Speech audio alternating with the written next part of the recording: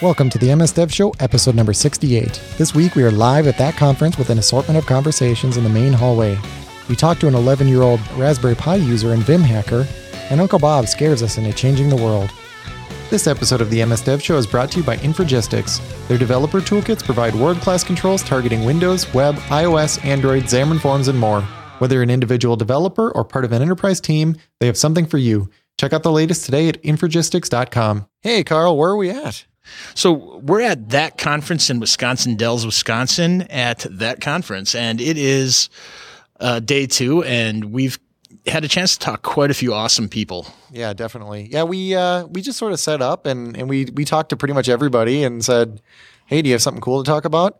And we recorded a whole bunch of clips. Which you're going to be hearing put together after the intro here. Yep. Yeah, and one of them we talked to, for example, 11-year-old kid, and he was talking about dropping to a terminal and Vim, and it was pretty hardcore, so you got to listen to that for sure.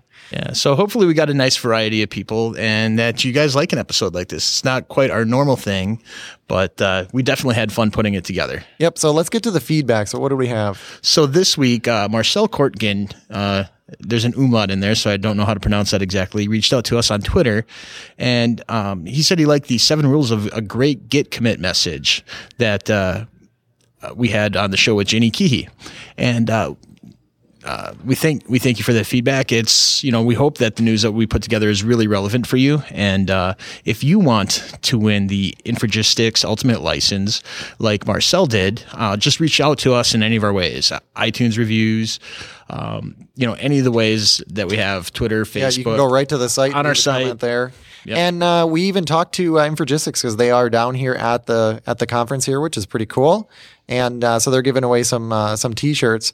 But we just want to give them an extra thanks this week for sponsoring the show and making this whole thing possible, making it so we could come down here and record. And so let's get to the clips. So we have an awesome guest. It's really an honor to be talking to you. So we have Uncle Bob Martin, and the way that I was introduced to you was I found your book, The Agile Principles and Practices. Oh, yeah. And that was like, a development, life-changing experience for me. So it's just awesome that I can be talking to you right now. I appreciate that. So I guess, well, first of all, a second ago, you started reciting pi, and you said, Yes. how many decimal places? 110. 110 Yeah. decimal places, which Yeah. is really awesome. Yeah. It's so cool. Yeah. I think we probably all have something like that. It's just like part of the geek part of us, right? Yes. So anyway, what are you working on these days? Oh, heavens. What I'm working on these days is history. Yeah. I've begun to get really interested again in old computers. So I recently assembled a kit of an old PDP-8. Okay. And managed to get that to work. It's actually got a Raspberry Pi in the middle of it, and it's running a simulator, but it blinks all the lights appropriately and so on, which I really enjoy. I just got a straight PDP-8 that somebody had in their basement. And so now I've got it in my office. I bought it from it, and I'm getting my oscilloscope out. I'm trying to probe it, see if it can work. That's kind of on the hobby side of things, and it's a great throwback to an older age. Yeah. I recently took 6 young people, high school age and just below, and taught them, spent 5 days with them, teaching them the basics of Lua. Okay. On an iPad. Okay. Which is fun. Lua is a great language on an iPad. There's a package called I can't remember the name of it. It's on the iPad. The name of the company is 2 Lives Left, and the package I can't remember. It's an app? It is an app for the iPad. It's a Lua environment, and it gives you absolute control over all the graphics and the accelerometer and the sound and everything. So it's very easy to make really good interactive applications, especially games. Okay. So I had these kids doing a whack-a-mole game. And is this the first language that they've been exposed to? Yeah, they'd never been exposed to anything. I chose them particularly because they knew nothing about computers at all. Yeah. And we spent 5 days building, a bunch of little apps and then culminating in whack-a-mole. Okay. Which was fun.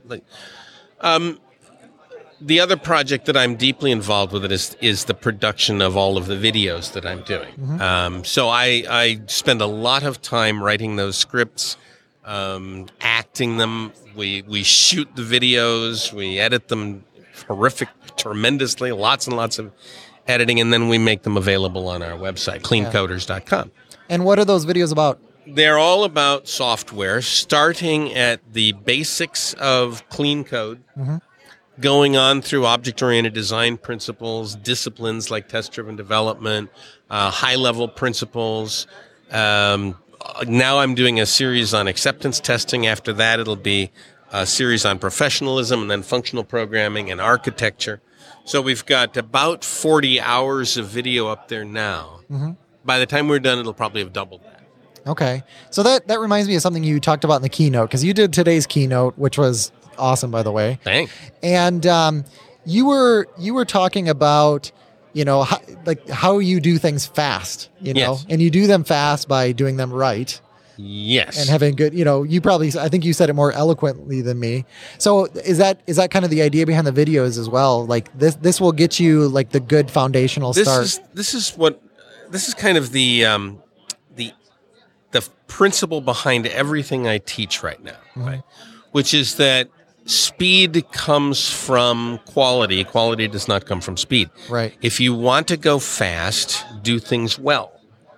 If you go fast first, you will make a mess. Yeah. If you go well first, you will go much faster than the people who go fast first. Our software society is dominated by this startup mentality. Yeah. You've got to get to market first. So throw off all the rules, throw off all the chains, just have code pour out of every orifice of your body and get there first. And this is just wrong. Well, we know what happens. We know what happens. I mean, the problem I'm having right now, I do a lot of stuff with IoT. Yeah. And everybody's giving it a bad name. Well, not everybody, but a lot of people are giving it a bad name because of the security issues. And the security issues are because of companies that are going fast. And guess what? They give you a nice product. You take it out of the box. The experience is great. Everything's wonderful.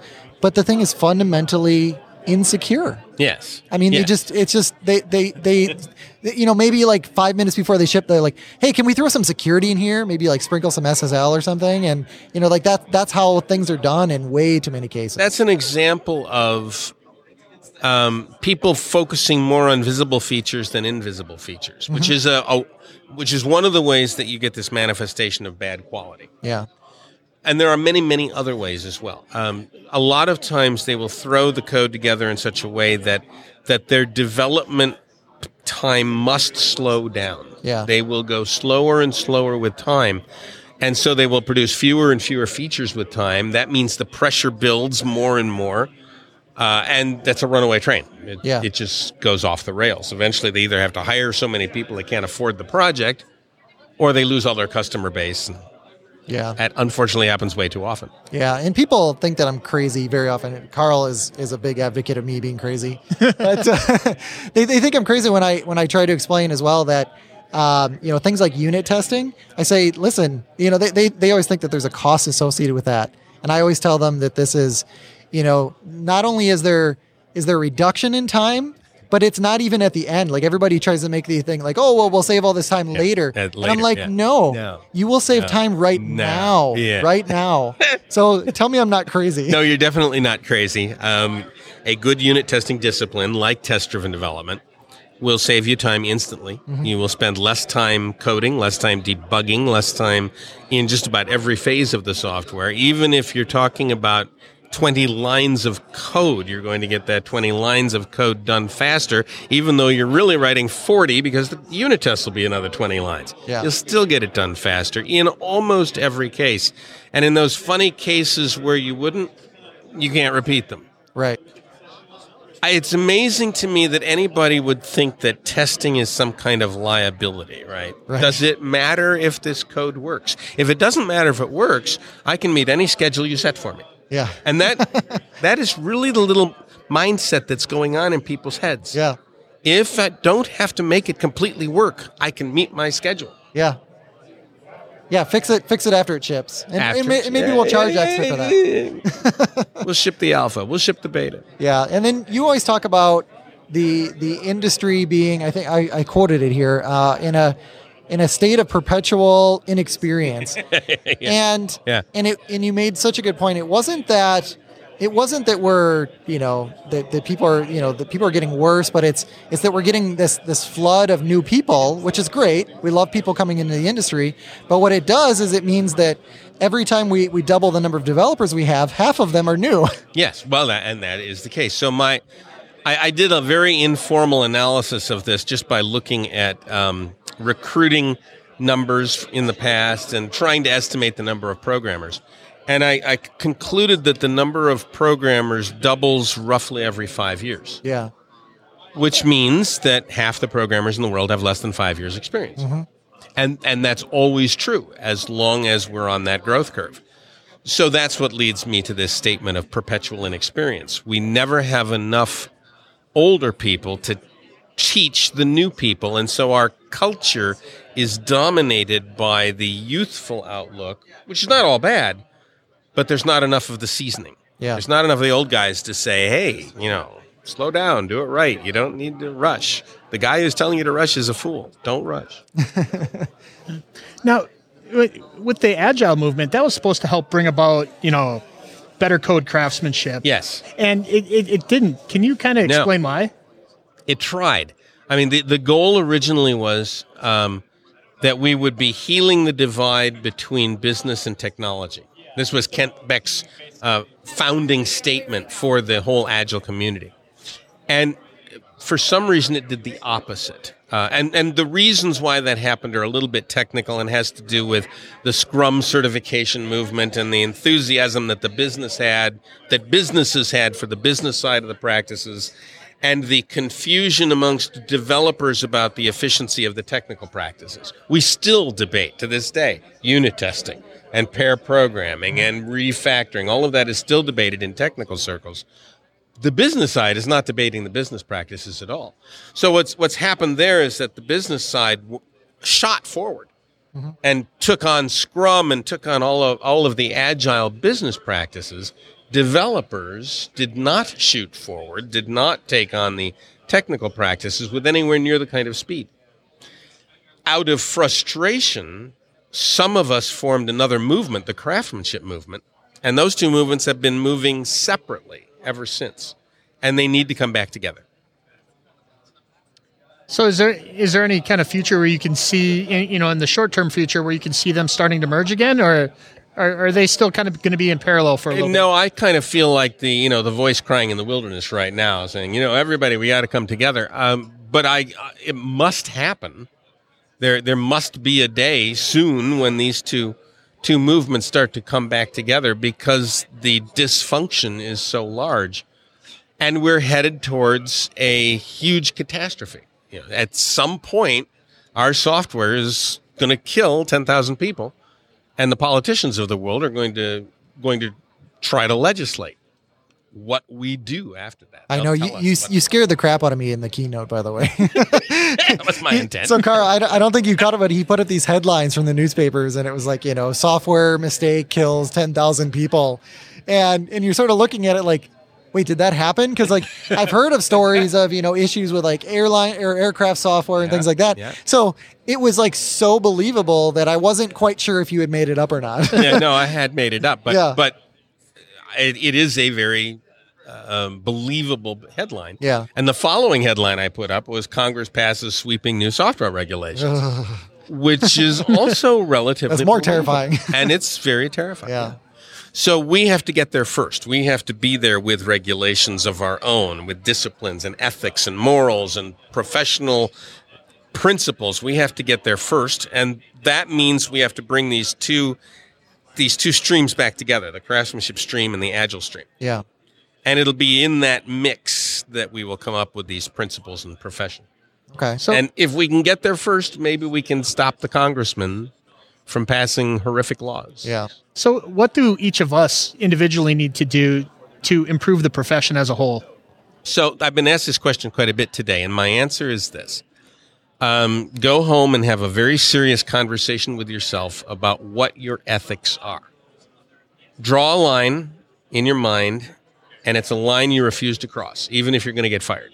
Make sure you understand what that line is, and then find people who have a similar line and start talking with each other. And form a guild or a group or a collection of people who think in a common way about this problem, and spread the word. Amazing. Well, Uncle Bob, it was an honor, like I said, speaking with you. And where can people find your videos? You can go to cleancoders.com. Okay. And I know that you're on Twitter as well. What's your Twitter handle? My Twitter handle is Uncle Bob Martin. Okay. I love the stuff that you put out there. Sometimes it's controversial. I love it when you stir things up. And I love your comments out there. Oh, thank you. So once again, it was an honor speaking to you. Thank you so much. All right.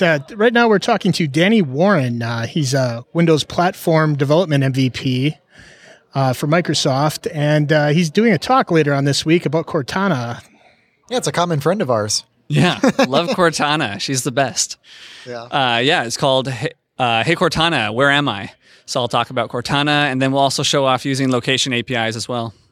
Okay, that sounds pretty cool. So, I know a lot of people have heard about Cortana, but can you explain a little bit more what Cortana is for those people who don't have Windows 10 or a Windows Phone?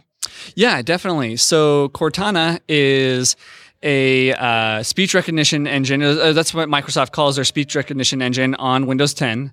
And it is a full breadth of services that has voice commands for launching an application.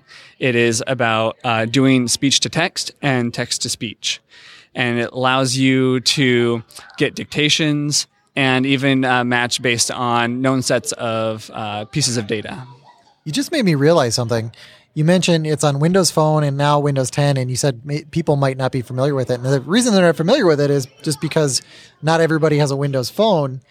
And whenever I listen to the tech press, they're always talking about Google Now, and then they also talk about Siri, which, let's be honest, Siri's not that great.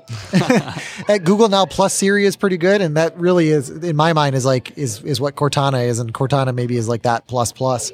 So now with people getting Windows 10, I mean, a lot of more people get exposed to it. Is that, you're probably really excited about that, I assume, right? Oh, I'm stoked. It used to be only Windows Phone. Yeah. And so, and who owns a Windows Phone?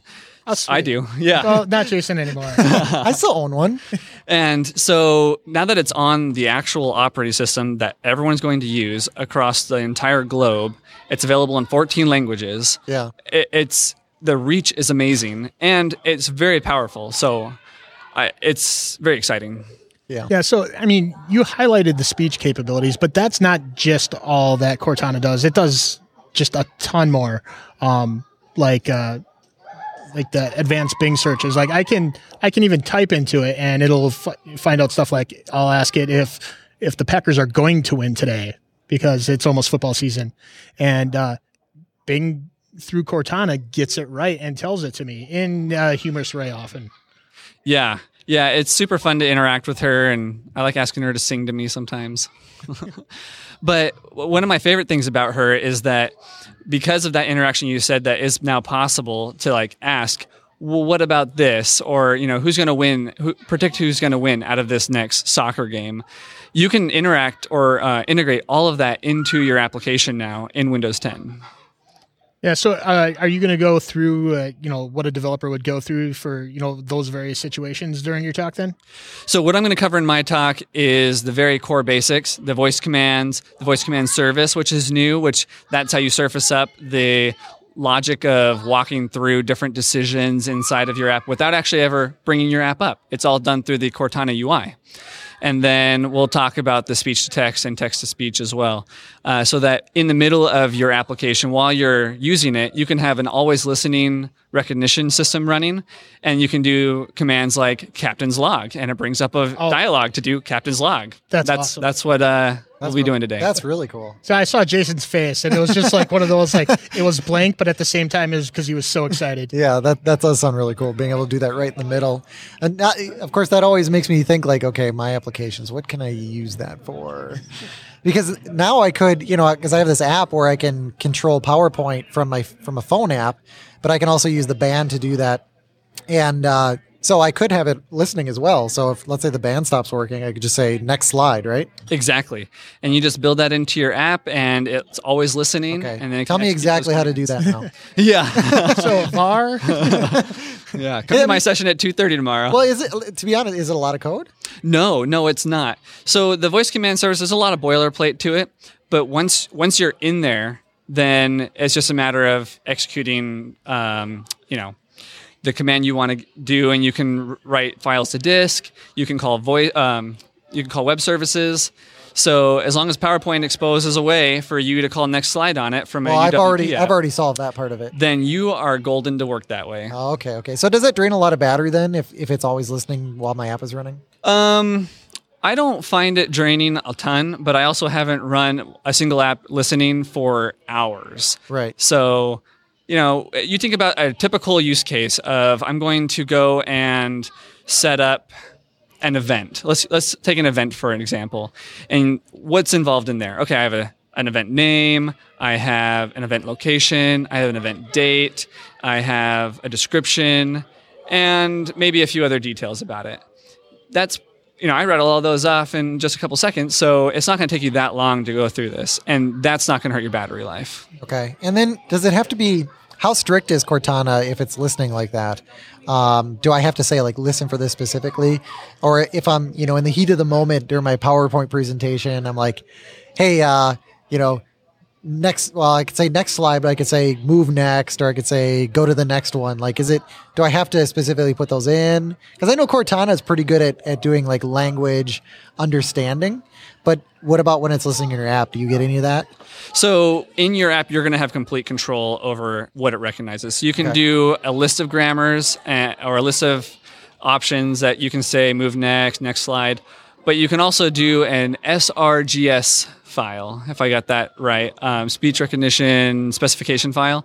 And what that is now is a file that's way smarter than I am, but it's all about doing that fluid contextual recognition kind of stuff. Okay, that's really cool. I like that. I'm totally going to do that.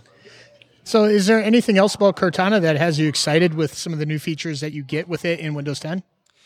The most exciting part to me is that they've exposed all of Cortana. And on Azure, if you look under Cortana, there's a whole nother feature set up there, but I won't be covering any of that in today's talk. That's a whole nother ballgame. But it's big data handling and all these kinds of other machine learning, and they're wrapping all of that underneath the Cortana umbrella. And on the devices, you can hook into that. You can process all your data up in the cloud. So you can do really computational heavy things up in the cloud and be able to access that all through your voice on a UWP app. That's awesome. Cool. Well, thank you, Danny, for talking to us. That sounds pretty cool. Thanks for telling us about Cortana. Yeah, thanks for having me. Yep. Where can people find you? They can find me at Danny D. Warren on Twitter, on LinkedIn. If you search Danny D. Warren, you'll find only me. Perfect. Awesome. Thanks a lot, Danny. Thanks. I'm shouting in your ears. Okay, so what's your name? My name is Ethan. Okay, and how'd you get here? Well, I went through the door. Where did you come from? Well, I'm from Greendale, Milwaukee County. Oh, okay, that's not too bad. So what? And my dad works at the company SafeNet, and that's here. So, yay. Oh, okay, so you're promoting his company. So what were you saying before about your badges? He's SafeNet. He works let me see your badges there. Okay. So what's cool at that conference is you get to put these little stickers on there. So Yeah, stickers. So tell me about yourself there based on your stickers. I'm a returning camper. Yep. I'm an official Smarty Pants. It's official. I'm Internet Junkie. Yep. That's not official, unfortunately. And I could be president. You could be president, huh? I could. Wow, so I could be talking to the next president right here. You could. That's amazing. So are you into technology? Like, you said something about a Raspberry Pi earlier? Yeah, because, first, my dad showed my brother Alexander this website called Scratch. Yep. And where it's a simple programming languages where you put blocks together to make a program. Yep. It's kind of complicated if you think about it, but it can be easy to learn Yep. if you know what you're doing. And so at first I just created a thing where this little beetle follows your mouse, and you have to eat the apples, and then you have to avoid balls that bounce around the board, and one of them chases you, one just bounces around, and another one is crazy. Wow, that's actually pretty sophisticated, because I know... and if the balls hit you, your score goes back down to 0, and you have to get a high score. Okay, well, that's pretty cool. Yeah, and then eventually I made a platformer, which was hard, and I also made this thing called Pet with the pen. The pen is like, it draws out something, and it's not a sprite. A sprite is the things that are on the board. Yeah. Yeah, okay. And then what did you say earlier about a Raspberry Pi? So when I did that, and my dad, for Christmas, he got me a small box, and it looked like it could be an iPhone or something, but then when I opened it, it was a Raspberry Pi. Well, that's At even first, better. I had no clue what it was, but then my dad told me that you attach a monitor, a keyboard, and a mouse. It didn't come with any of that. Yeah. And then you could make a computer. You could also program it to be an arcade where you could where you could use Pac-Man on it and do some really cool stuff with it. Yep. So I started out by getting a monitor, a mouse, and a keyboard. Okay. And then, but it didn't work because you need to download the files onto an SD card, which you put in the Pi. Yep. And that's the programming. It looked really easy on the computer. The video was 2 minutes, but it took 2 hours, probably more. So are you going to try to write your own stuff for the Pi? I have. And Okay. In fact, I've downloaded. I also got for Easter, or not my Easter, my birthday. I got something else for Easter. Just a few. I got a camera for the Pi. So for my birthday, sorry, not Easter. For my birthday, I got this Sunfounder Raspberry Pi kit where it comes in with a breadboard, wires, LEDs, a motor, awesome. buttons, levers, a lot of stuff, and then you put it onto the breadboard, and then you download this file, and it uses the programming Vim. So you go into the main terminal, access Vim, and then once you've accessed Vim, then you can first you download the file, and then you have to go. You have to run a command that allows you to have the file in the terminal, and then you can run the Vim. Oh, wow. And then there's some pre-downloaded stuff. The first thing is you run the program, and the LED blinks. But with help from my dad, we modified the program so you could put in how many times it blinks, how long the LED will stay on, and the time in between that it would be on, so it would be off. So it would blink 5 times when it will stay on for the ticks, like 1 tick is 1,000th of a second, 1,000 ticks is 1 second. So for 500 ticks, half a stay second. on, and it would stay off for 100 or 1,000 ticks. Okay. So, and then there's other programs is where it's 8 LEDs, and it would run it along a line. So one LED would turn on, the second LED would turn on, the first would turn off, third would turn on, second would turn off, and it would go all the 8, and then it would do the same thing coming back. Yep. And that, you could modify it. It would go on forever, so you'd have to stop the program manually, but you could make it so it would slow down or speed up, or there'd be 2 LEDs on at a time instead of 1. Yeah. And then for the 4th program we did so it was the same setup as the last program, number 3, with 8 LEDs, but instead you could control which LEDs are on or off. So it wasn't like flowing line. Instead, you would type in which LED. Well, since actually you'd start. So the first LED would actually be considered the 0th LED because that's just a computer. That's what the computer thinks, because you start at 0 for a computer. Normally you'd start at 1, but it's a computer. Yeah. So it thinks differently. Right. And then 0 would be on and 1 would be off. Mm-hmm. Although it said that if you typed in 2, 1, then the second LED would turn on, but it was wrong. Oh, the documentation Probably was wrong. because that happens a lot. Probably because that's a good lesson to learn. the kit I bought was meant for the Raspberry Pi B+, but I didn't have the Raspberry Pi 2. So, yeah. Ah, okay. So that could have changed. I got you. Yeah. Raspberry Pi 2 is 6 times faster than the Raspberry Pi Bees Plus. Absolutely. Which is a good thing because loading the files from the SD card took a heck of a while with the Raspberry Pi B Plus. Well, hopefully this is faster. So how old are you? When I got the Raspberry Pi, I was 10, and right now I'm 11, so... Man, I'm figuring in like 2 years you'll be able to write anything that you want. So if you could write any program that you wanted, what would you write? Well, since it has to stay intact with the breadboard, like it comes with 2 mortars, 1 buzzer, a lot of LEDs, and probably what I could actually create a game on the breadboard with like the LEDs. So you would push there's buttons, so you could push a button and like maybe like a quick reaction game. Like I saw that you could make that, but I could make my own where you push a button. So if this LED lights up, you have to push this button, and if this LED lights up, you have to push this button. And so on. And it's I could do that. You could also make it like an invert. So if you wanted to do the first LED, you have to push, since there's 4 buttons and a lever. The first LED would be the first button level off. Second LED would be first button lever on. Third LED would be second button lever off, and so on and so forth. Are you speaking at this conference? What? Are you going to speak at this conference, or no? Maybe next year? Probably next year. Okay. I think you're ready. Well, it would be pretty complicated to do a quick reaction game. I think by next year, I think you'll have it all figured out.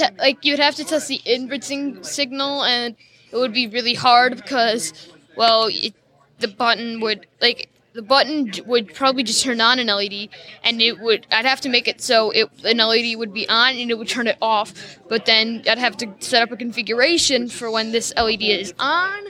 It's off and you press the button, or it's on for too long so then it turns off and then it's not really a quick reaction game.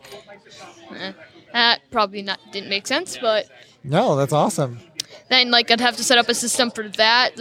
This would light up this thing would light up if you got it incorrect. That would be pretty complicated. Okay. You have a separate LED with different color. Okay. Anything else you're working on? Or are you focusing on the Raspberry Pi? I'm trying to figure out how to work the motor. Okay. It's very complicated, and the motor is very complicated. Let's just say that. You'll figure it out. I'm sure. And it's much harder than it is in the tutorial. That's the thing you should know. Yeah, they make it look easy, but it's not that easy, huh? It's not easy. Okay. Well, thank you, Ethan, so much for talking to me. It was an absolute pleasure. Thank you. You're welcome. Okay, so we have Brandon Martinez. Not quite sure what you do other than, you just get a camera in people's faces. Pretty much. Now, he's a longtime friend of the show. And I don't know, so what's going on? Well, I'm here at that conference. I've been here since day 0, as we call it. I am pretty much the photographer for the event, so I'm running around. Absolutely. As you said, I'm just getting in people's faces. People are like, so am I going to see you? I'm like, well, you'll probably see the camera, but yeah, I'll be around. Well, why don't we do this? Because you take amazing photos. So if people want to use you for your photography services in the Michigan area, they can go to Martinez Media. Correct. MartinezMedia.net. Wow. Or just search for it. Beautiful. Yeah, people are just going to search for it. So what else is going on? What are you working on? You're presenting. Yes. Actually, I'm presenting in the next block. I am presenting on SAS and specifically a set of libraries, bourbon, neat, and bitters. Yeah, this is definitely delicious. I hope someone's bringing bourbon. This is definitely Wisconsin. It should be my job, but I'm not. I actually meant to bring some. I was really this close. A little tip for those that want to bring bourbon but are a little afraid of conference rules. Empty it out. Well, drink it. And then just use some apple cider. Filter it. Looks just like it. And then you just take a swig at the beginning of... We're talking to drunk Brandon now. No. It's been a long day. No, we're going to be talking about SAS. I've actually given this presentation down at Chicago Code Camp, another great conference that happens around the April timeframe. Went really well there and got selected here. So pretty much we're going to be talking about how SAS can better your CSS development, taking advantage of things like Bourbon, which give you a lot of what we call mix-ins, which are more or less like functions in CSS, let you make your code a little tidier, reuse some logic, And then, as far as like the other libraries go, Neat's great for some responsive design. And then Bitters sets you up so that way you have a nice modular development style. So is SAS winning the, I don't know what you call SAS it. versus less war? CSS. So that's actually, a good question. And I know. No one ever asks me that directly. I try to address it. So Bootstrap, which I do mention in the presentation, started on Less. So they kind of gave Less a really big boost. Well, someone had made a SAS port of Bootstrap, and it kind of took off, and it eventually became official. So as far as like the wars go, SAS has, to my understanding, always been a little more feature complete as far as that goes. From an overall usage, they're pretty neck and neck. There's definitely some years where Less is winning and others where SAS has been ahead. Okay. From my experience, it just looks like when you're in the Visual Studio world versus the other one, because I don't know that one as much. I'm a Microsoft developer mainly. The tooling has always been a little bit better for Less than it has been for SAS, but I still have always preferred SAS. Yeah. So that's actually a really good point, because now with Visual Studio 2015, we're getting all that additional open source tooling. So they're starting to push all of those tasks off to things like Grunt and Gulp. So those will be your preprocessors. They're going to run through your SAS workflow or your Less workflow. So now you don't really have to worry about support like that, because you can just bake it right in with whatever tools you want. Is that what the tools have done historically, is just done the compiling, or do they give you any IntelliSense or anything? So that's a great question. With things like VS Code, they're starting to give you IntelliSense and stuff on that. And then Visual Studio is also starting to pick a lot of that stuff up. Okay. Jason, as you know, TypeScript, for example, they're starting to get really good IDE support. And the same thing is going to be with CSS preprocessors. Okay. So if I wanted to get going at adding something like this, and I know I have an existing web app, what kind of tooling changes do I need to do to get that going in like that Grunt Gulp situation that you had explained? If you're coming from, let's say, like just a vanilla CSS setup, the beautiful thing about most preprocessors is that all you have to do is change the file extension, and you're already there. Now, no magic's just going to happen there. It'll just create the same file you had, but it at least lets you start at ground zero and start building up your SAS workflow. So that'll change my CSS into SAS. Right. But what do I have to change on my tooling environment for that to work? So as far as the specific tooling goes, you're going to want to pull in. So if you're already using Grunt or something like that, I highly recommend using libsass, which is actually I always forget this, it's either C or C++ port of SAS. So aside there, SAS started as a Ruby library. So it was always kind of a pain for us Windows developers, because you have to install Ruby, et cetera, kind of a pain. But now with libsass, it's just a matter of installing the Node module. And there's multiple Node modules that take advantage of that, such as NodeSass being one of the most popular. So it's just a matter of npm install NodeSass, and then you just point it at your files, and then you start compiling. Yeah, I think that's a bit of a gateway drug too, Carl, because if you start using if you have one preprocessor like that, you're going to start using something like Gulp or Grunt.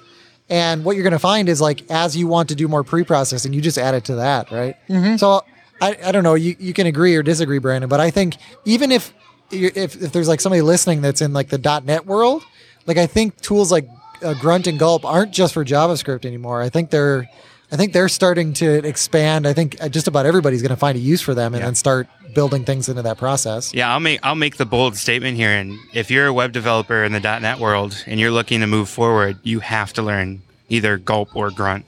Yeah. I think it's definitely the way of the future. And I think Microsoft has lately just come to realize, hey, these open source projects, they're doing a lot of the work for us. Why not just embrace them? Yeah. And it's just like magic when you have it all set up. Oh, definitely. I mean, it's kind of a hassle to get it set up, but you can use, I know we're kind of getting in the weeds with all these different frameworks, but you can use Yeoman to, just to give you kind of a template for how to do this. Because I always, you always see these big, complicated build processes in my projects. I didn't write any of that. Right. I mean, all I did was I started with some work from somebody else, and then I just modified it to suit my needs. But then it's just like magic. As you're modifying your SAS file, it's just automatically just recompiling, that one file, for example, or it figures out what needs to get recompiled, and it just flows throughout the system, and it'll even refresh your browser. I mean, don't discount those tools just because that's, you're, like I said, you're not a JavaScript Node.js developer. So just, to add to that, so as an ASP.NET web dev, that really was kind of the, so to say, gateway drug there. Yep. I went to a session on Yeoman, and I'm like, oh man, this is cool. And just a really cool note there. So ASP.NET MVC 6 is in beta right now. The Yeoman templates have been more up to date than the Visual Studio tooling, because it's just easier to push updates out for that, because it's just a matter of, again, npm install and get your update. There's no installers. There's nothing to deal with there. So the tooling is definitely on the edge a little bit more with the open source stuff. Very cool. Anything else you want to talk about? No, I think that's photography and SaaS. Those are your two things. Yeah, today they are definitely. No, you're just so everybody's aware. 'Cause probably not everybody is. You've made our logos. You redid our website. We probably owe you like far more money than we've ever made. I think the title "Friend of the Show" just covers it. I feel it deep in my heart. Yeah, so I just wanted to thank you personally for everything you've done to help the show. We really appreciate it. I don't know how we do. We'd look like complete morons if we didn't have all this stuff. So thank you. I appreciate it. Thank you guys. Well, one way we can partially repay you is any other plugs you want to have to anything that you have. Where can people find you at? Well, I'd say the best plug as far as the developer community goes is just follow me on Twitter at Brandon Martinez. And from there, you're just going to see it all. Go along for the ride. Yep. Gateway to the world. Yes. Okay. Thank you, Brandon. Thank you. Carl, I got to interrupt this for just a second, and I want to talk about Infragistics. Yeah, if you comment on Facebook, on Twitter, on our website, you have a chance to win the ultimate license from Infragistics. And this is pretty cool because it covers a lot of stuff. They have controls for Android, iOS, Windows Phone, Windows 8, ASP.NET, MVC, WPF, jQuery, HTML5, just tons of stuff. And they even have stuff for Xamarin Forms. So if you're trying to hit all three major mobile platforms with one, they got controls to help you out there. If you need tabular stuff with their grids, they got really cool controls to help make that look just really sharp. Charting, gauges, barcodes, it's all pretty simple using their controls. And if you just have some simple prototyping needs, they have a product called Indigo Studio too. It lets you get that prototype done so you can show this to the stakeholders and, sell your ideas. Yeah, what I love about that, you can just send them a link and they can actually navigate through the app. But like you mentioned earlier, all of these controls across all these different platforms, this is great. I mean, most people don't just develop one type of app now. So being able to go and use these controls in every type of app, all under one ultimate license is really big plus. If we don't select you each week, you could try again next week. And if you can't wait, they have free demos. So you can try it out for a month, download the demos, and try it today.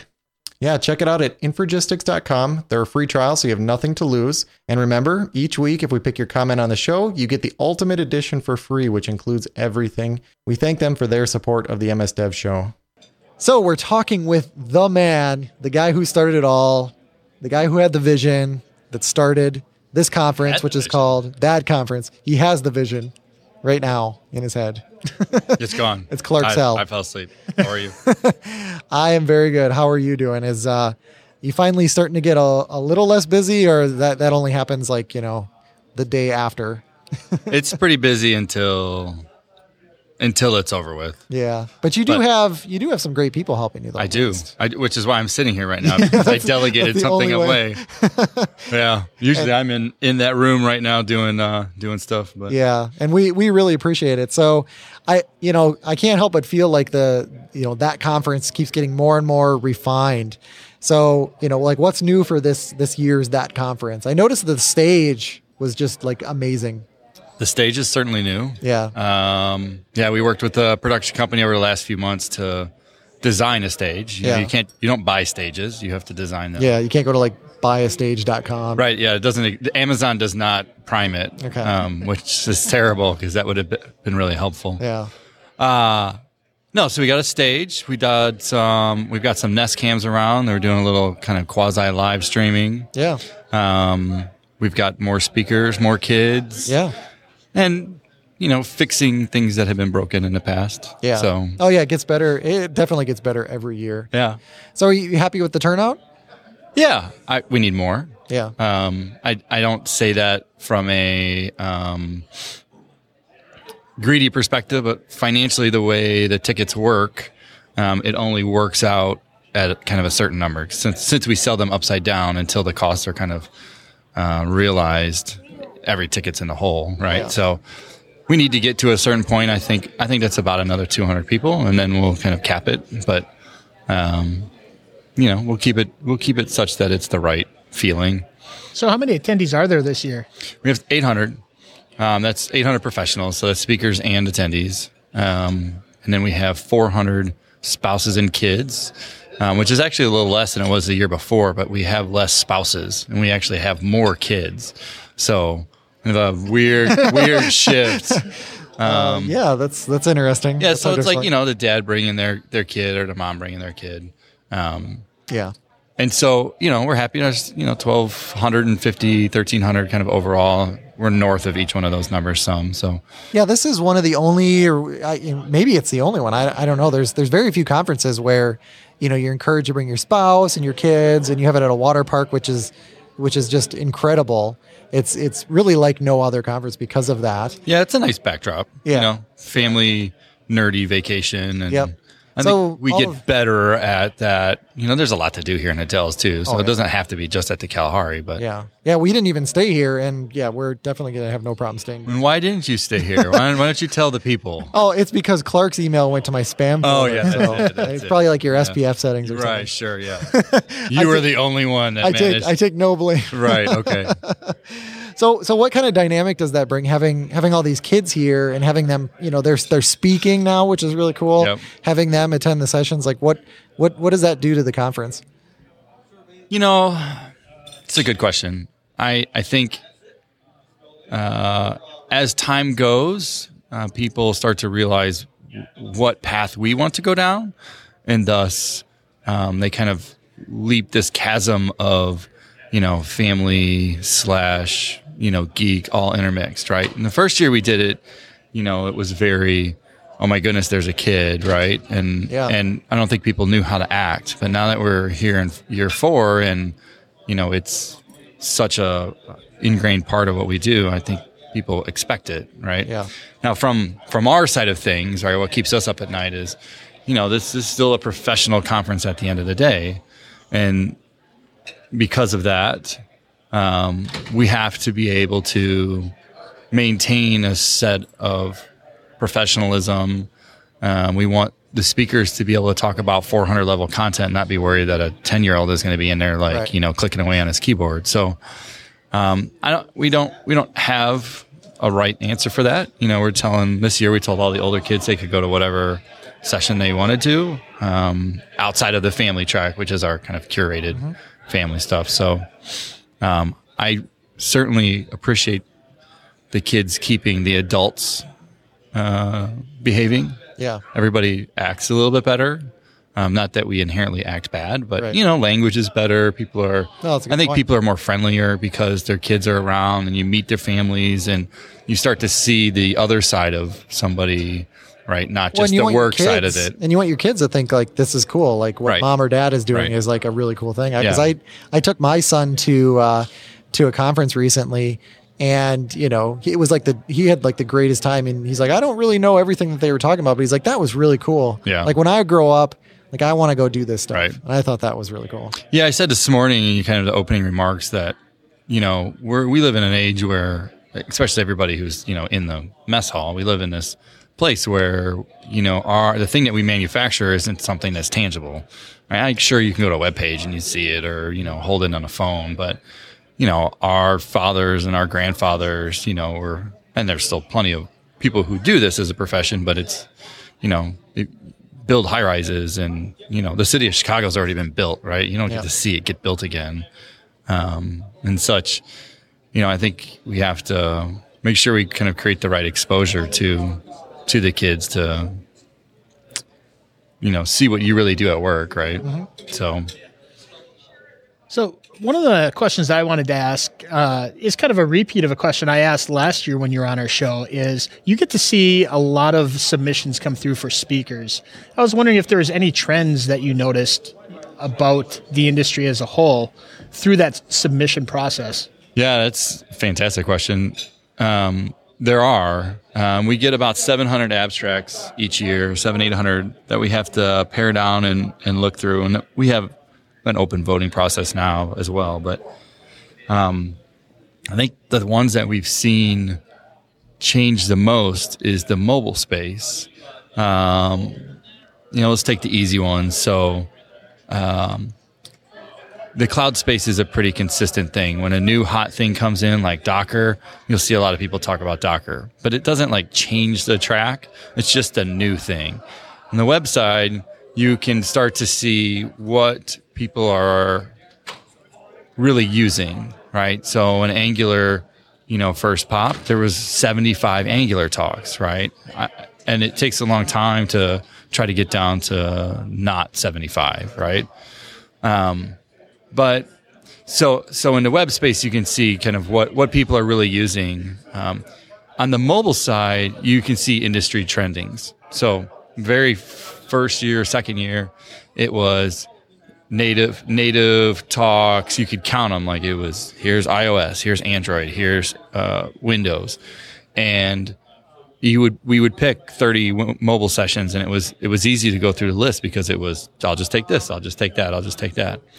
And then it was like the next year was like the year of Cordova.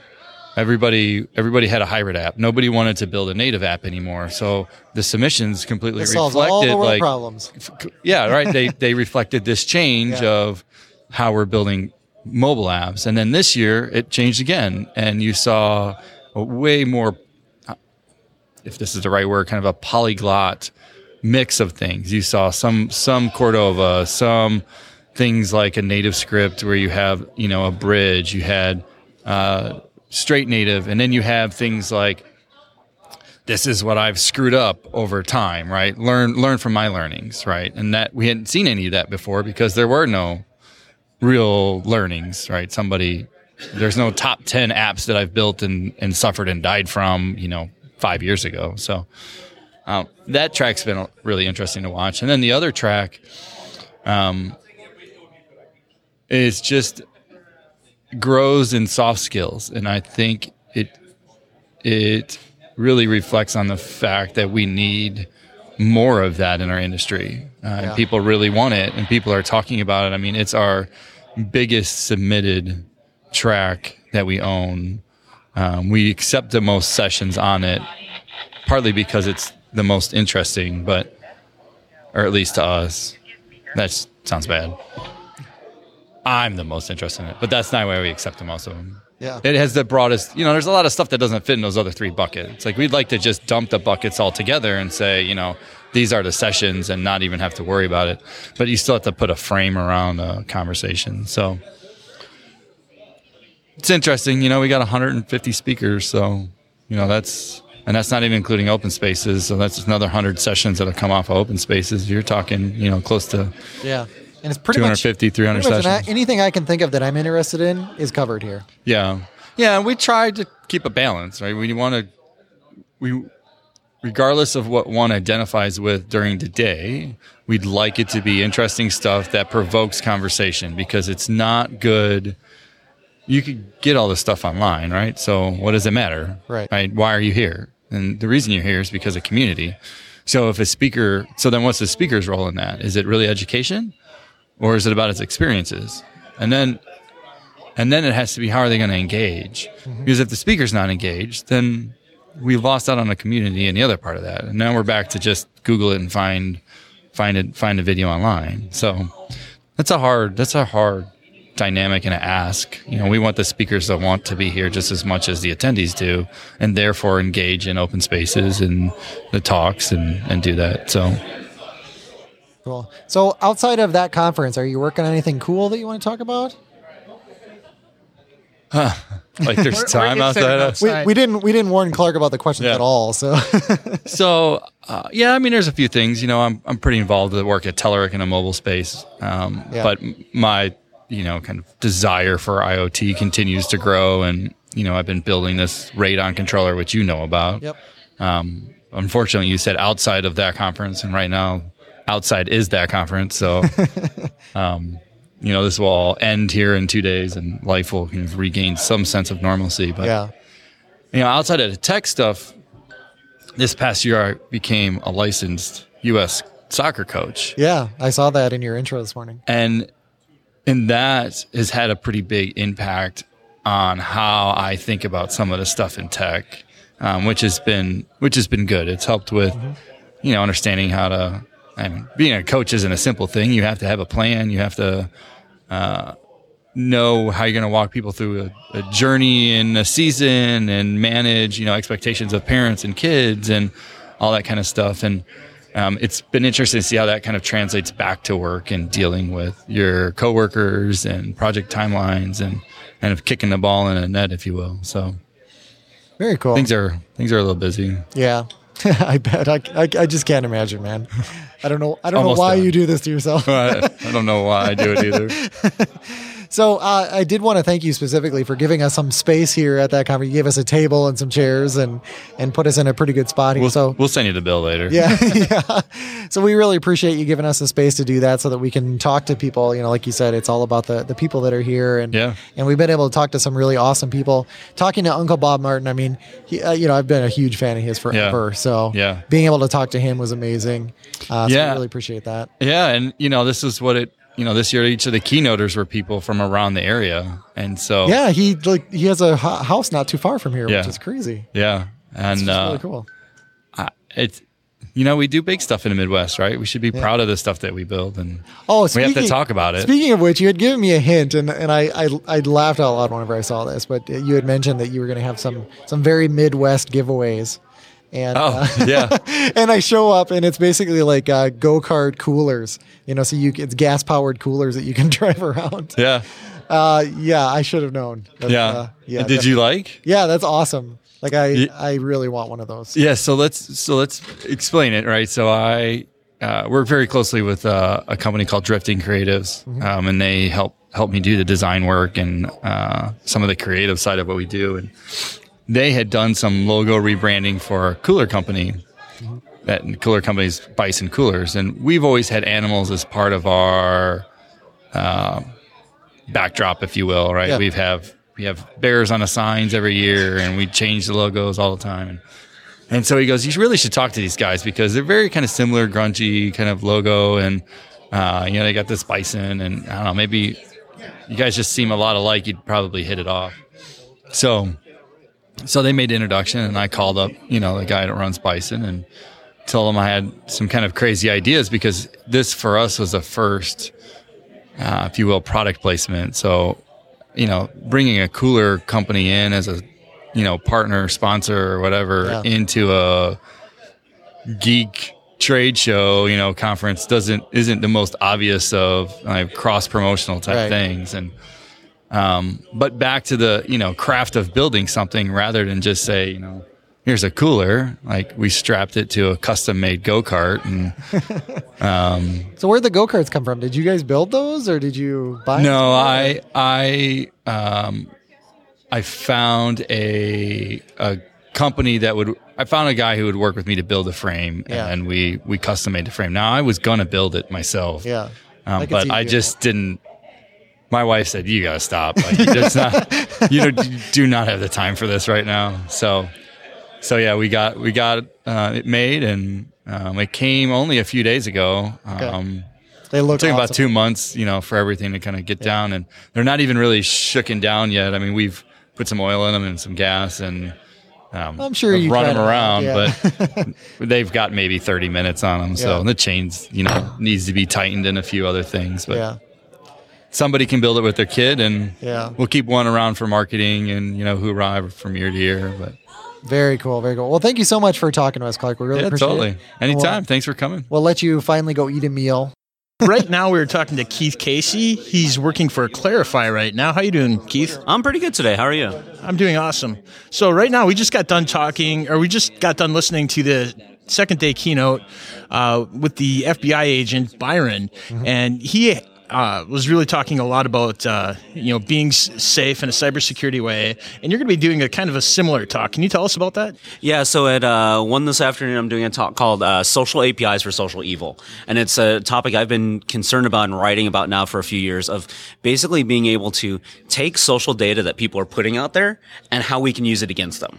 So there's like little things like knowing where you are, like the classic thing of Foursquare check-ins to say, I can rob your house. Like that's the obvious stuff. But then there's a lot more subtle stuff. Like a few years ago, I started doing a demo where I'd pull up the 10 questions from ING Direct, like your banking questions, and we'd pull up somebody's Facebook profile and see how many we could answer from them. And I never had less than 6. Oh, geez. 6 out of 10. Well, yeah, because all the questions they give it's always like silly stuff, your first pet or, Actually, first pet and street you grew up on were 2 of the hardest to answer from Facebook because most of us are well past that age. Yeah. Odds are our first pet is gone. The street we grew up on, our parents have moved, we've moved, that sort of thing. But however, I think in the future, that's actually going to be easier because the people that are growing up with this, they're putting things on Facebook, especially now that you have like the Facebook features that remind you, hey, this is what happened 10 years ago. Yes, absolutely. And it brings that back up. So some of those that aren't as much of a concern, I can see being more in the future like that. And there's this thing that was going around a few years ago of what's your porn star name? Yeah. And to create your porn star name, you took your first pet's name in the street you grew up on. That was a social engineering attack at scale. Oh, Nobody realized it. I didn't realize it until you just said it. Yeah, and and everybody would post those online. Yeah, and that information doesn't change. So if you responded to it 5-10 years ago, that information's still valid. Or maybe you didn't respond to it, but maybe one of your siblings did. Yeah. Odds are that information's pretty similar. Well, and we know people are pretty bad with their Facebook privacy as well. I mean, you just go out there, even if they're not a friend of yours, and it's amazing. A lot of people, you can just see everything. Yes. And I just wrote a blog post about this a couple weeks ago where there was a 23andMe. Are you guys familiar with 23andMe? Yep. What's the genetic testing? Yeah. So you send in a cheek swab and they do genetic testing. They figure out ethnicity, relations, all that sort of stuff. But somebody built a proof of concept where they tied in a 23andMe API for OAuth. So you'd OAuth with 23andMe, it'd pull your genetic profile, and then it would determine if you're blank enough to use the site, whether it is white, European, whatever. I mean, it was determining website access based on your ethnicity, based on your genetics. And of course, 23andMe shut this down. They said, this is against our terms of use. You're done. And I got a hold of that and I said, well, wait a minute. Like, this is a bad thing. Don't get me wrong. This is bad. This is illegal and everything. But how would we do this at scale? Because 23andMe, they have 1 million customers. It costs $100 to get an account. Most people aren't going to do that. So instead, I looked at Facebook's data and I said, okay, what can I get from Facebook? And they've got the obvious thing like when you OAuth with Facebook, you can say, give me political affiliation or religious thing. And most people aren't going to share that because that's a little more personal. Instead, I looked at their likes. And I don't mean like I like this news article. I mean, this is the thing that I like. Like I like Illinois, whatever. Or Wisconsin, I should say, since we're in Wisconsin. And I found this great study from Cambridge in 2013 where based on just your like data, they were able to determine between 88 and 90% of the time your ethnicity, your gender, your political affiliation, your religious affiliation, your sexual orientation, a handful of other things. And I said, look, this is illegal. You cannot do this. But let's say you had a legitimate use, like you ran a web forum for battered women. And you want to make sure this was probably a female, probably 18 to 35, maybe had some likes as if she had a kid. Like, that's probably legitimate. It's still illegal, but that's probably a legitimate reason why you want to do that. Now, think of a negative one of, let's say you're an insurance company and you get their like information, or you're Airbnb and you're an Airbnb host and you say, I want to make sure this group never stays with me, whoever that group is. Right. That's pretty trivial, easy to do. And think of all the websites that you've given your like information to. Hulu, Goodreads, like anything that makes recommendations, they say, oh, give us your like data and we'll make recommendations for you. And now they've got all that information. Yeah, I tend to never do that. And I tend to not like a whole lot of things, just very specific things. So I guess I'm wondering, watching the FBI presentation and, he was trying to scare us with a whole bunch of, I thought it was good information, sort of masked in like terrible presentation, and it wasn't. I don't think it was his fault. We were not the target audience for that slide deck. Yeah, that was very powerful. Exactly. It was well in the news. He showed a bunch of news clips, and it was just the stuff that I would normally like. I would change the channel or turn off the TV if it came on. Yeah, because it's like a dramatization of like this hacker who's like dressed in black, like sneaking around, sunglasses, long hair. And then they have they're on their computer and their fingers are moving, it's just a blur. Yeah. And that sort of bothered me. So I had to filter all of that out to get to the actual real content. So he was really trying to scare everybody. But the thing is, like, what can I like really do? I mean, he was he made some suggestions that I thought were a little crazy. I mean, obviously, yeah, you find a USB drive on the ground, like don't put it in your laptop. I mean, don't be an idiot like that. Right. I mean, he mentioned not doing that from trade shows as well. As Brett one. Which is actually probably pretty good advice. Yeah. But some of the other things, I mean, he was talking about, I think you should turn off things like geotagging. I think everybody should be very aware of that. Mm-hmm. I don't think it's a completely negative thing, but he was also talking about people, we always think that like everybody's after our kids, and I don't really think that's true. I mean, I think there's people that like don't like to put pictures of their kids online, mm-hmm. and like I'll put pictures of my kids on Facebook, and I always make sure that I say, only my friends can see these. Not friends of Facebook's friends. privacy stuff is silly. So if you say just your friends can see it, just ignore it. You might as well make it public. Yeah, like their Facebook, somebody can like it or share it. Yeah, to me, like that silly. specific one, I was thinking like, it is useful to have that geo information in there for a lot of things. Yeah. And really the tools in general should be better about like when I'm moving this like outside of whatever container I need it to be, that just gets stripped off automatically. Yeah. So I don't know what the solution for that is, but for me it seems like a tooling thing. Well, in that case, it's up to us to fix that sort of thing. Because Yes. we're the one building these tools, building the Facebook apps and all the mobile apps that could and should do that sort of thing. So I think it's up to us to be aware of what we can do and how this data can be used against us. My favorite thing is I moved to Austin, Texas in 2010. And for some reason, I got added to this mailing list for this high school in Aurora, Colorado. It was the freshman football team. Yeah. And I was like on the parents list or something. So I kept getting these daily things of, hey, don't forget practice today. And the first couple ones I responded. I was like, hey, take me off the list. You've got the wrong guy. After the third or fourth day, I was getting kind of annoyed. So I hit reply all because it was just everyone was CC'd. Mm-hmm. And then finally, like after the fifth or sixth day, I was like really getting annoyed. So I took the email list and I used LinkedIn's API to pull everyone's profile from their email address. I found there was a reporter from the Denver Post. There was a federal judge on the list. There was all this thing. So then I cross-referenced that and I went to Facebook API and filled in more information. Some people had their street addresses. Oh, nice. Then almost everyone had, generally kids have the same last name as the parents. So I went to the freshman football team roster on the website and matched the names. And then I started digging more information. I put together a spreadsheet. I hit reply all. And I said, because you've added me to this mailing list and you've leaked these email addresses, here's the sort of thing that you've released. Mm-hmm. And I included like the superintendent of the district and the chief legal counsel because I'm kind of a pain in the butt.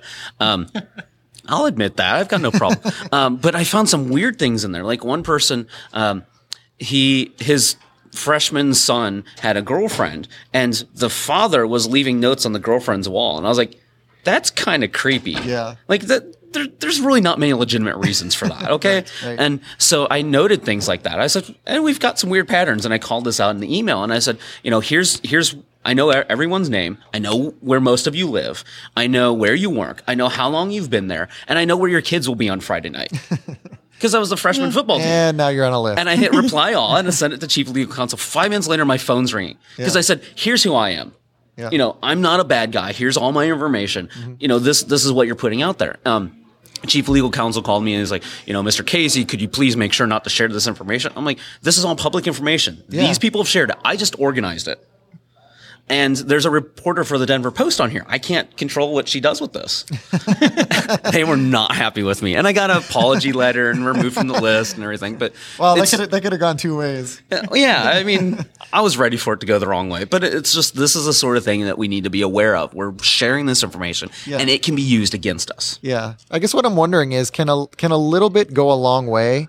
So, can just a little bit of education and people spending, give this at least a little bit of attention. Mm-hmm. Can that make a big dent, or is it just sort of futile? I think it can make a big dent because at Clarify, we found that there's more media being created every day than was created in like the last 100 years. Mm-hmm. So like if we do little things like you said, like stripping out the EXIF information from images when we share them, there's just the sheer volume of images will flood out some of the old ones. Mm-hmm. It's not going to get rid of them, but it'll flood them out. So like we can make little changes that'll start to steer the ship and maybe we won't hit the iceberg.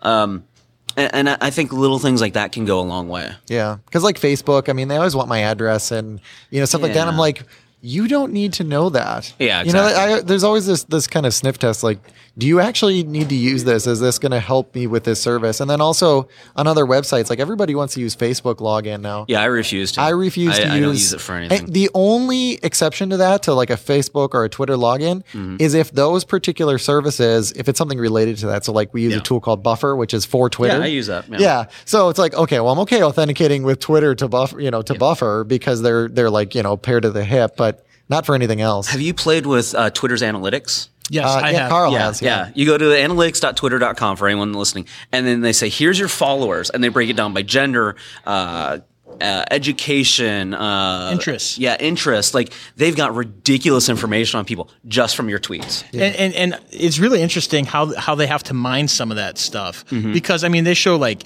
spirituality and I mean just like all those things that are really personal and not everybody thinks that, what they tweet about leaks that kind of information about themselves. Oh, yeah. But, I mean, education level is one thing that's really easy to figure out. There's a startup next door to us in Austin called People Pattern where they do audience demographic information based on tweets.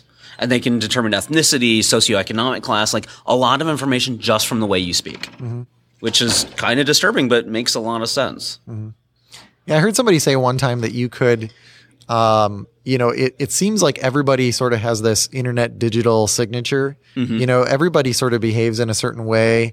And if you piece together all the information you have, you could theoretically, with enough compute power, you could take like a paragraph. You could take a paragraph that somebody has written if you didn't know who it was, and you could sort of figure out who it was based on all that contextual information. So, as the compute power goes up too, I think we have to be more and more aware of this, right? Because it's right now, it's like you're just a powerhouse of being able to find this information, but eventually you're going to get turned into a button. And find information on these people. Facebook graph search really did turn it into a button a few years ago. Like it really takes not a whole lot. And like on that idea of the paragraph, it's really trivial, easy to do. Like just when you're talking to somebody in the hallways, if they say things like pop, they're from the Midwest. Yeah. If they say soda, they're from the East Coast. If they say, would you like a Coke? And they mean any kind of soda, that's probably from the South. Yeah. Like you've got those little things. Like if they know how to play euchre, they're probably from the upper Midwest. There's those little things that sort of leak in regular conversation. Yep. And then their grammar as well. I mean, if there's certain words that I avoid because I just don't know how to spell them. I'll be honest. I understand that completely. And it's like, I'll use this other word that I know and like. So I use that word instead. And so like I have sort of that signature in everything that I write. It's pretty tough for me to be anonymous with that. Yeah. So I have done a little bit of anonymous writing, and one of the things that you do is you take what you write it the way you normally do, and then run it through like one of the, I forget the name of the tools, but they sort of calibrate what grade level you're writing for. Okay. And then write it, like use their suggestions to sort of dumb it down or bring it up to whatever, however you want to sort of obfuscate. Okay. It. But it's obfuscation. It's not totally hiding things. Right. Well, yeah, you don't want to really obfuscate it. You sort of need to have it randomly replace things, Yeah. Okay. Anything else, Carl, that you wanted to ask him? Are you doing anything else cool? I know you do a lot of things, but are you got any like little side project or something that you'd like to share about? Yes. So I've got a couple things. I've always got my hands on lots of stuff. So Clarify is my startup. We're about 13-ish months old. We're an API for making audio and video searchable. So if you work with like podcasts, just hypothetically, you can make podcasts. I think I know somebody who's into that. Yeah. So it does automatic speech recognition. We do keyword analysis and topic analysis. We're working on accent detection, things like that. On the video layer, we're working on object recognition and then OCR on top of that. Okay. So we can tell you a truck drove through the frame. Here's the phone number on the side of the truck. Okay. So that's the kind of thing we're working on. So that's sort of my 9 to 5 job. The other job that I just picked up is I'm the conference chair for a group called API Strategy and Practices Conference. It'll be in Austin this November. And it is sort of the best and brightest in the API community all to get together. In this case, we're all going to drink some beer, eat some barbecue, and talk about APIs, both where they are now and where they're going in the future. Mm-hmm. Yeah, it seems to be running the world now. Yeah, absolutely. And the call for papers opened this morning, I think. So whenever this is published, the call for papers is still probably open. Okay. So where can people find you online? I'm Casey Software. That's CASEY Software. And that's me on Twitter, Skype, all the IM services. My website's caseysoftware.com. I'm easy to find. Perfect. Well, thank you so much for talking to us. Thank you. Hi. Right now we're talking to Alan Mendelovich from AdDuplex. Hi, Alan. Hi. Nice. So what brings you to that conference? Yeah, so I wanted to go for a few years now, but this time I actually managed to my call for my proposal for the talk was accepted, and I come from quite afar, and going here was hardly justifiable. Yeah, so I live in Lithuania. Oh wow! So it's you came just for this? Yes, I came just. Wow! For this. I don't. You think anybody came further than that? That's wild. Yeah, we can do a survey. Maybe we'll find someone who is from China or something. That's really cool though. So what do you think so far? Yeah, it's great. It's actually, I don't know, quite awesome. Look, everything looks awesome. The talks seem to be great. That from the schedule and from what I've been so far. Yeah. Have you gone to any talks yet? Yeah, so I went to a talk on Elasticsearch, and basically that was the only talk so far, except for the keynote. Yeah, we're still kind of early here in the conference, so everybody still has a lot of energy. So when are you presenting? So my talk is on Wednesday at 10:30. Oh, that's what mine is too. What are you talking on, Alan? So I'll be talking about ads in mobile apps and games. So what I find out is that for many developers, the coding part, maybe the design part is the easy part, and then they struggle with all the business stuff. Oh yeah. And when it comes to ads, it's quite a specific industry with a lot of 3-letter acronyms, which you basically never know if you until you get into it.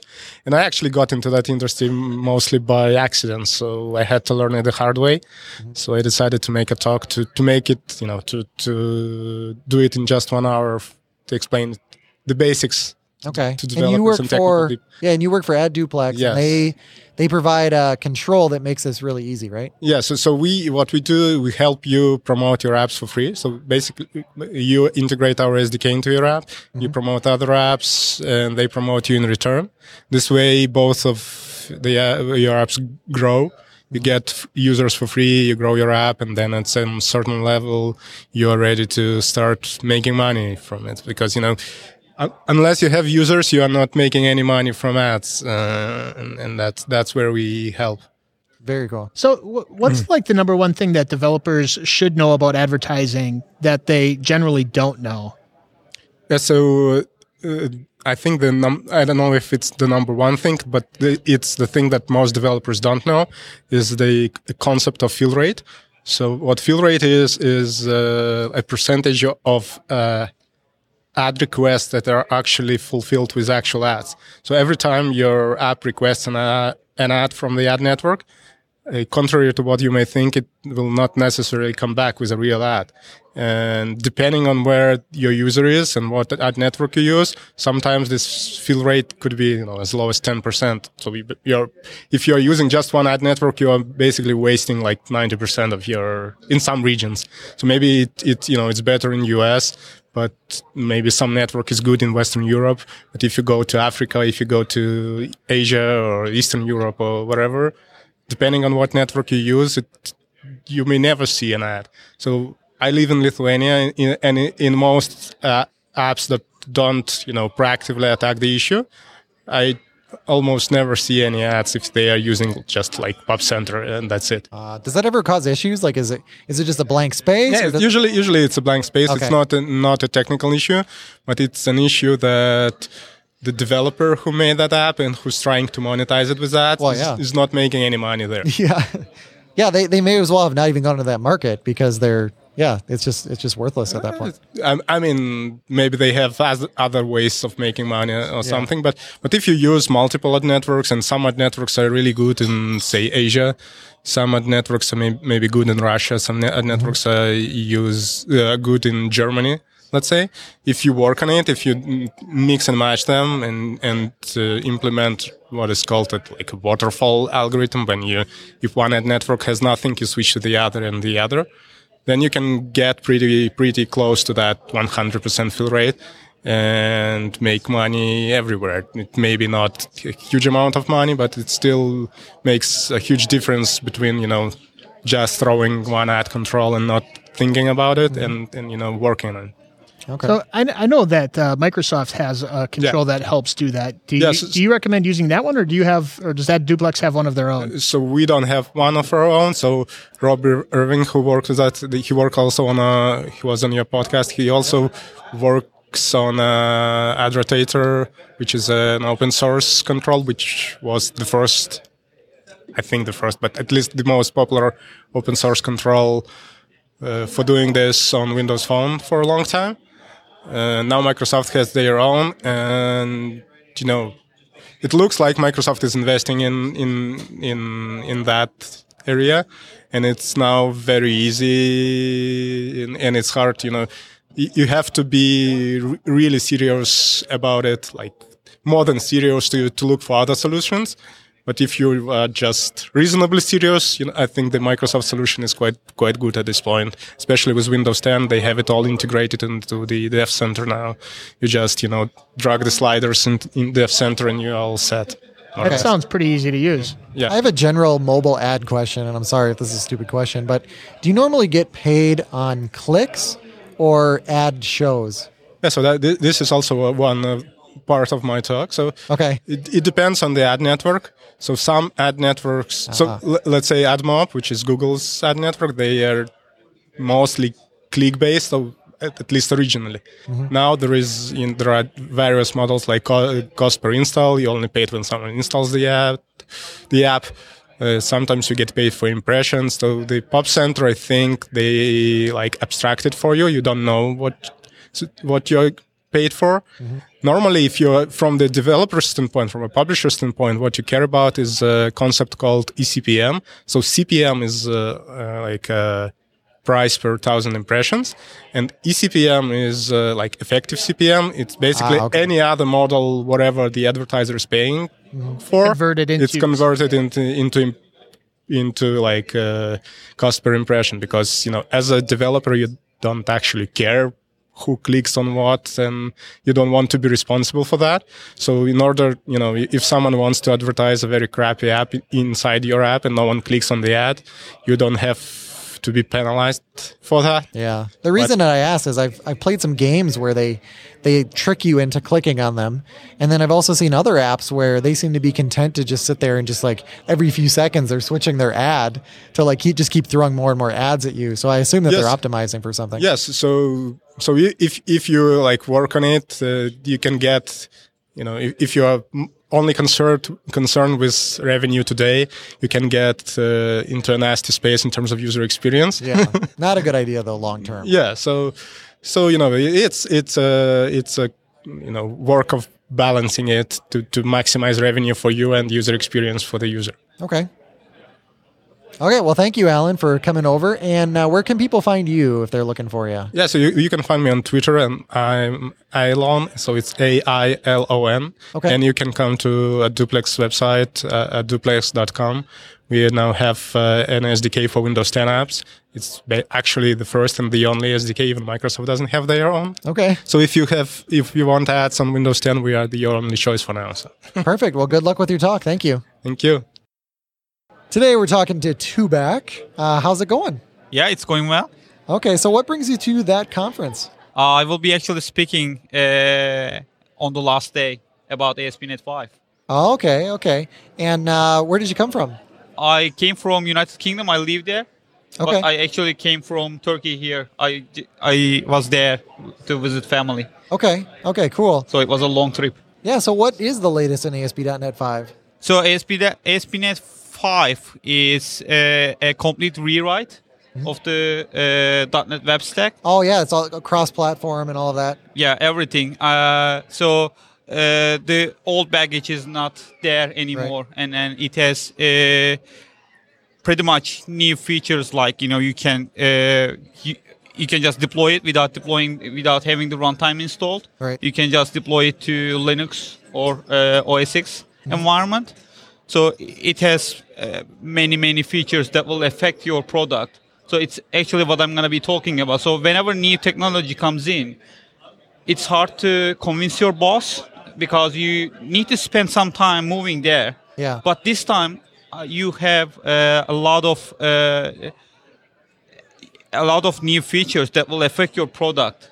in the market.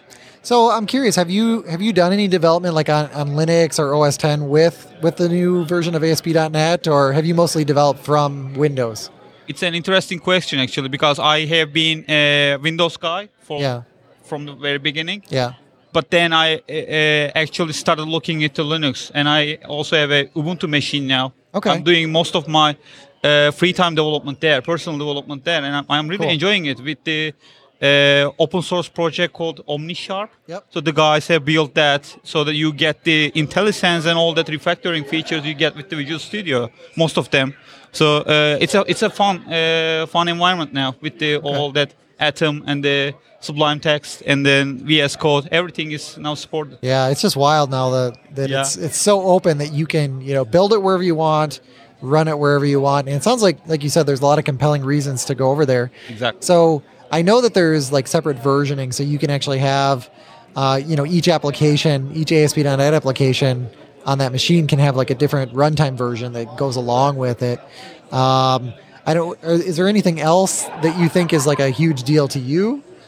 I think there are some other stuff, some other small things which will not be seen as a big thing, but it will affect you in the long run, like new configuration stuff. It's not a big thing that you haven't been able to do that before, but it's now the supported way that Microsoft is trying to push towards. So we know that most of shops are actually looking suggestion from Microsoft and tries to be on that path. Yeah. So now that safe configuration environment, new data protection stuff, which is complete rewrite as well. So all of that small things are going to be affecting how you write your applications. It's I would call it safe by default now, and then it's also modular, so you can actually buy into what you need. That seems to be one of the big things, is you just sort of bring in things as you need them. So if you want something that's like small and really lightweight, that's what you start with, and then you add in the components as you need them. Yeah, exactly. So it's mostly a way that you would work today, I guess. Yeah. Before you have this big monolith applications. Now, even with your own applications, you are trying to break them apart and then make them releasable separately. Okay. Now I know with like the new version of .NET, if you look at like .NET Core, there's like the .NET Core, but you can still get like a new version of the the big framework that's sort of compatible with older things. Is that the case with ASP.NET, or is the new version of ASP.NET, is that only kind of the new way forward? So ASP.NET actually sits on top of something called DNX. Yeah.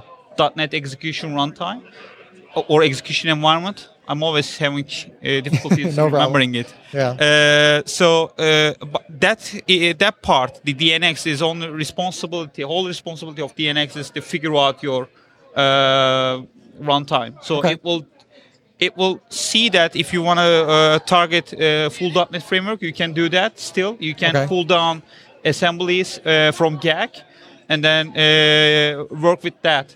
So you can use like the new ASP.NET with the full .NET, or you can use the .NET Core essentially. Exactly. So cool. But you will have the new project structure. You will be able to use all of the new components. Okay. But you will be targeting .NET Framework, and it will require you to install the .NET Framework on your machine. Okay. So you will not be able to get deploying without the runtime being installed, or separately having separate .NET Framework installations in one machine without affecting each other. Okay. Now, people that don't use ASP.NET today, do you think any of them are getting excited about this? If they're doing, I don't know, some other language, if they're using Node.js on the back or back end or something, do you think any of them are switching over, or is it mostly existing ASP.NET developers that are really excited about this new stuff? I personally don't believe that people will be switching to ASP.NET 5 because of these new features, if they are happy with Ruby or Node.js. Yeah. But I also believe that it will remove the barrier for the newcomers. Oh, that's a good point. Yeah. Yeah, so if they have been sort of looking at it. Exactly. And now it's like, oh, well, hey, now it looks like a good time. Exactly. So when you are starting to build an application, now you look at this, technologies. and you do some POCs on them, and then decide what to choose.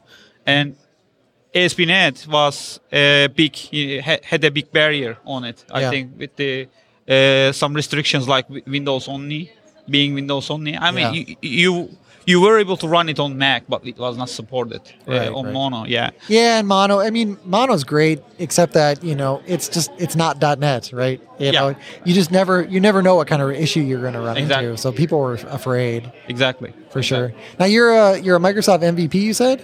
Yep. Okay. In ASP.NET? Yep. Okay, perfect. And so where can people find you? Do you have a blog out there, Twitter? Yeah, I have a blog. I have a blog. It's called tukbergugurlu.com. I also have a Twitter. My Twitter handle is tourismgeek. Okay. And I'm also on GitHub. Okay. So yeah, I'm. It's if you search my name, it's kind of. Yep, and we'll get all that in the show notes too. Yeah. So that people can look that up. Excellent. Well, thank you so much for coming on and talking to us. Thank you very much for having me. Okay, so I'm here with Annabella and Jed. How's it going, guys? It's going great. It's going awesome. Yeah, it's going really well. So I know, Annabella, you were talking to me earlier. You guys have an interesting product. Do you want to tell me about that? Well, we work for Genuitech, a pretty cool software company. Okay. And we just launched our latest product, which is WebClips. And WebClips is a suite of add-ons that pretty much bring the missing pieces of Eclipse. A lot of developers love Eclipse, but there are some missing items. And because we have a lot of developers around the world, we actually know what they need, and we have been working on that. So Jed, you can talk more about WebClips or. Sure. Yeah, I'll jump in. So we've got a couple different pieces of the suite. There's JavaScript debugger for Eclipse, which is something that Eclipse has been lacking for a long time. Okay. Also, a RESTful web service inspector. We're calling it REST Inspect. We've also got a hot reload feature, which is key for people who are doing a lot of server work, and you've change one line of code, you add a method, that sort of thing, and then you have to shut down and start up your server again, and so it brings that. It reduces that amount of time. It's not magic; it doesn't do everything, but it does a really good job with a lot of stuff. So yeah, Annabella was mentioning it earlier, so it's like kind of like an edit and continue feature. Yeah, in exactly, Eclipse. Exactly. Okay. And we're talking serious amounts of time that you're saving by not shutting down and starting up. Yeah, again. Is that just in Java, or is that for JavaScript as well? I want to make sure I got the features. That's just for Java. Just for Java. Okay. Yeah. That sounds pretty cool. And I can talk a little bit more about some of the other stuff that we work on, that if you want, or we can just talk about WebClips. So Genuitech also has sort of our flagship product is called MyEclipse, and it's Eclipse plus a bunch of JEE tools. Okay. And we do a lot of integration work to make it so that it's really easy for users to use the different frameworks together. And a lot of them are going to be open source frameworks, and we put add-ons on top and make them work better. And then the product that I'm the development manager for is called Secure Delivery Center, and that's an Eclipse provisioning platform. So maybe you've got 100 developers. They all need the same Eclipse, the same plugins, the same set of projects, and it makes it easy to roll that out and then keep developers up to date so that they're not going back to the wiki every 2 weeks. Okay. So back to WebClips. So that, I'm curious, I've never used Eclipse for JavaScript development. What kind of experience is that in Eclipse? So that's another thing that we brought with WebClips is we've improved on the JavaScript development. I think there's a mentality that some developers have that they want one IDE for all their programming, and if you are a full stack developer, you may be dealing with the database, you might be dealing with your JAX-RS web service, you might then also be writing your Angular code on top of that. And so we were trying to provide tools for the full developers, those who are doing all of that. Yeah. Yeah, I know people like to, like you said, they like to stay in the same IDE. Yeah. And Eclipse, I mean, there's people that swear by it, and obviously your company, it sounds like you've sort of pivoted around all the different things you can do in Eclipse. Well, yeah, our company has been a part of the Eclipse community basically since its inception. I was on the team that originally wrote Eclipse back when it was written by a little company called OTI. Okay. And then a couple of our principals were on the Eclipse Foundation for many years. So, yeah, we've had our hands in the Eclipse world for a long, long time. Okay. And how can people find out more about this? Where should they go? Go to www.genuitech.com/product/webclips. How do you spell that? Genuitech. It's GENUITEC. Okay. Yeah, and so go there or do a search for web clips, do a search for Maya clips. All that stuff's going to come up in Google. Okay, perfect. Did we also mention that the web clips is actually free for early adopters? Okay. So you can just go and get it like right away. Yeah, absolutely. Oh, perfect. And are either of you speaking at this conference or not? No, this year, no. We just this is our first time here, so we wanted to see what it was like if we were actually going to be in tents camping. We didn't know, so we wanted to scope it out. So what do you think so far? I'm really enjoying it. I think the community here is really strong. Yeah. And it feels very different from a lot of other conferences I've been to, where it just feels like kind of a show. Mm-hmm. And this is more like, let's roll up the sleeves and get some stuff done. Yeah, this is more about the people and, like you said, just getting stuff done. Yeah. So. Okay, and where can people find you guys on Twitter? You can find us at WebClips or at Genuitech. And we also have an account that is called Decoder Life. And that's yeah, you were showing me that earlier. Right, yeah, talk about that. Talk about some of the stuff on there. Yeah, no, Decoder Life is actually a pretty successful Twitter account we have because we just tweet humor for developers and, they identify themselves with it. They retweet, they like it. We make fun of them. We sympathize with them. It's so follow us at Decoder Life. Okay, pretty cool. Well, thank you so much for coming on. No, thank you for having us. Thank you for your time. So we have David Giard. How's it going, David? Going great. How you guys doing? Good. So what brings you here? Oh, I'm here at that conference for a couple of reasons. One is I just love great community events like this, and this is a great event. This is the third time I've been here of the 4 times they've had it. And so I'm going to speak tomorrow on Azure. And also, Microsoft is a big sponsor here. We're the principal sponsor. I think we're the top sponsor of the event, and I'm helping to coordinate that as well. Which is really cool to see. And actually, Clark was mentioning this morning, speaking of sponsors, he was talking about Microsoft and being open, and he said, he sort of alluded to the fact that probably other years Microsoft would not be allowed to be a sponsor just because of corporate culture and things like that. But he saw such a big change in the company and us being open and really working with other technologies. So I thought that was I thought that was kind of neat to see that. Yeah, I have to. I didn't actually hear him say that, but I have to believe he was half joking about that because we have been sponsors of this in the past. Yeah, no, I know. But it seemed to be like like really reinvigorated. And his point that Microsoft is changing. It's changed a lot in the last couple. I joined 2 years ago, and so I'm going to totally take credit for all this change because I think it's I joined 2 years ago as well. So did you? Okay. 50-50. We'll both take credit for it. And then a guy named Satya recently. I think I've heard of him. He probably had something to do with it. Yeah. But I think the big change that people that maybe saw Microsoft 5-10 years ago and were transported here in a time machine, they wouldn't recognize is how much we're supporting of open source software and of non-Microsoft technologies. Absolutely. And in fact, that's what my talk is about. My talk is titled, let's talk about that. Microsoft Azure without Microsoft. Yeah. So what does that mean? So it came about because I was I'm a technical evangelist and I talk to a lot of startups. And startups, one of the big things I'm saying is that you need to host your application somewhere, or you need to host your services somewhere. You don't want to buy a lot of hardware.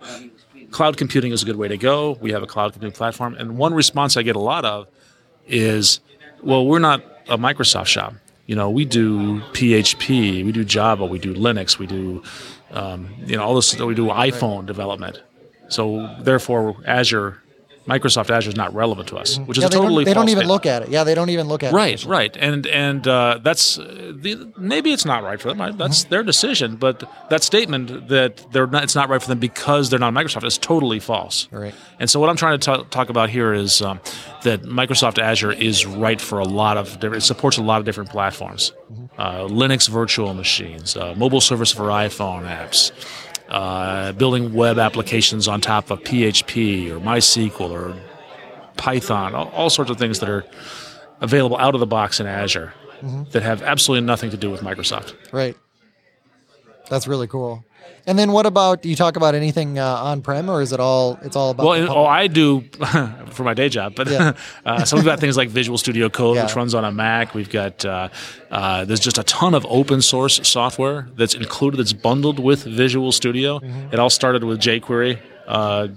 There was a big, all the lawyers had heart attacks, and we actually included an open source product in Visual Studio. And now there's dozens, maybe hundreds, I'm not really sure exactly count, that are bundled with Visual Studio, and even more if you count all the NuGet packages that you can bring in very quickly. Absolutely. So, another question I'd like to ask you, when you talk about, running this on Azure without Microsoft and the new open Microsoft, are all these SDKs, are they open source themselves even? Or? A lot of those are open source as well. For example, there's an Azure SDK there's one for Ruby, there's one for Python.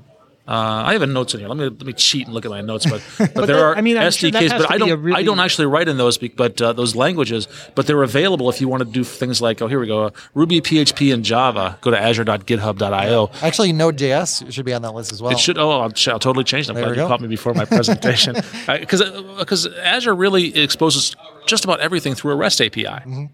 And these are just wrappers for the REST API. Even the .NET SDK is just calling out the REST API, as are the PowerShell commandlets. So, that really has to be yet another reason for startups to get into using these. Is just when you're pushing the SDKs out in the languages that they want them in. Absolutely, that's got to be huge. Yeah, they're open source. They can be. You can if they don't do what you want to do, you can branch them and fork them. Add to that as well. Mm-hmm. There's also a command line interface. So traditionally, what Microsoft infrastructure folks have done, some developers, is use PowerShell to do automation. And Azure has a very rich set of PowerShell commandlets for doing things like creating virtual machines or creating services or creating web apps. There's also an interface called the command line interface that'll run on a Mac, it'll run on Linux. It'll run on Windows as well if you want to just have the same interfaces on both of them. So you can create bash scripts on Linux to automate the creation of your Linux virtual machines in Azure, for example. Or like you said, just call the straight REST APIs themselves, and that's just really cool. Yeah, this is for mere mortals, though. Yeah. REST is great. I love REST. Yeah. It's just that not everybody is proficient with HTTP and calling. This abstracts it away and makes it easier, more accessible to a lot of developers. Yeah. Now, I'd like to take a step back. I've heard you give a previous version of this talk before, and you mentioned you saw the world premiere of this. Actually, was that Appleton, Wisconsin? V1. So you talked about the Linux virtual machines, and I forgot the exact reference. I know it's a really good one though. There's a website out there that has the just a whole bunch of open source virtual machines available to them. There is. It's VM Depot. Oh, yeah. vmdepot.msopentech.com. I'm totally not reading that. No, but as soon as you gave that to me, that's just an amazing resource. Yeah, you had mentioned that on the show right after that, I think. And we went out there, and there's everything is out there. It's really hundreds of them. And it's growing. Microsoft isn't maintaining that. That's supported by the community, mostly the Linux community. And not only are there virtual images out there they can use as either your virtual machine or as a starting point to build on top of, but there's even the scripts, like the CLI, the command line interface scripts to use to create the virtual machine is there. You can copy that, paste that into your bash script, and get up and running very quickly. And you mentioned that they will take pull requests, and I have issued pull requests. I think I've mentioned this before, but a good place to get started with like pull requests and just getting into open source is to go in there, and if you see a way to improve documentation or to fix typos or things like that, to do that. And I've gone in there and I've actually improved some of those things. In which libraries have you done that? I would have to look. You'd have to look at my GitHub history. I mean, okay. So you're all over the place. Yeah, I'm all over the place. Oh, awesome! I'm glad to hear that. Little ADD. I don't know. And you actually work for Microsoft. Yes. So this is another example here that maybe 5-10 years ago we've seen very little of. Yeah. Microsoft employees contributing to open source software. Yeah, I feel like I'm going to be found out, and like the lawyers are going to call me, and I'm going to have a hard conversation. It turns out there's a lot of people have to call off because we have a lot of that. Microsoft folks have contributed to the Linux kernel. Mm-hmm. The Linux kernel, for crying out loud. You know what I'm saying? Absolutely. Yeah, all of the code for my presentation, it's all open source, and I actually develop it out on GitHub. I know some projects, they will occasionally push to GitHub, but more and more teams are getting better at like just developing in public. Like you can go out there and see like when Anders is like committing to TypeScript, like you go out there, he probably committed, like 2 hours ago. Right. And you can literally go see like what the commit was and when he did it. Oh, absolutely. The Roslyn team was really good about that. Yeah. I mean, they had their stuff in public in very early beta, and it's open source. Yeah. which is also an amazing thing. Yeah, very cool. Anything else you want to talk about your presentation? Otherwise, I know that you have a podcast that you wanted to plug as well. Oh, yeah. So the presentation, so it's at that conference. So this probably will get published after the it's probably going to be too late. Try to give it again. I do have a blog, and I actually have written, here's a tiny URL for you, where I wrote an article, Microsoft Azure without Microsoft. So the top points of my presentation are there. And the URL, or the tiny URL is tinyurl.com/ my last name, GIARD MAWM. Okay. Microsoft Azure without Microsoft. But the blog itself is at davidgr.com. Okay, that's pretty easy. Right at my name. And then my show is Technology and Friends. Okay. At technologyandfriends.com. This is similar to your format here, where I get smart people on the show and I ask short questions. They give long answers, and we just learn about anything that's fun, relevant to technology. It's been great fun for me. I've met just a ton of people in the community. The keynoter today, Uncle Bob, was on my show a couple of months ago. Oh, just cool. a fascinating guy. And I'm coming up on, I should bring it up here, 370 some episodes. Wow. Yeah, we'll make sure we include a link to that show. In the show notes it'll for be people. in January. It'll be 7 years that I've been doing that show. Oh, wow. And I'd like to formally invite you guys to be on my show. Oh, to be on this there. week. Excellent. Is that this week? What is your answer, sir? We're Yes anywhere or on no? the conference. Next week would be fine unless you want to record here. Record here. That's exactly why. What do you think? I want to drive up to Appleton, Wisconsin again? That's like 3 hours from my house. Yeah, if we record here, we can do it this week. Otherwise, we'll go on next week. Let's do it. I'm usually sitting right over there at the Microsoft booth. Okay, that sounds great. So once again, thank you, David, for coming on. We really appreciate it. This sounds really awesome. All right, thanks for the show. Be sure to subscribe by searching for MS Dev Show in your favorite podcasting app. Leave us a review at iTunes, Stitcher, Player FM, or your podcast aggregator of choice. Visit us at msdevshow.com where you can leave comments, check out our links, show notes, and more. Visit us on Facebook at facebook.com/msdevshow. You can send us your comments and feedback directly to feedback@msdevshow.com.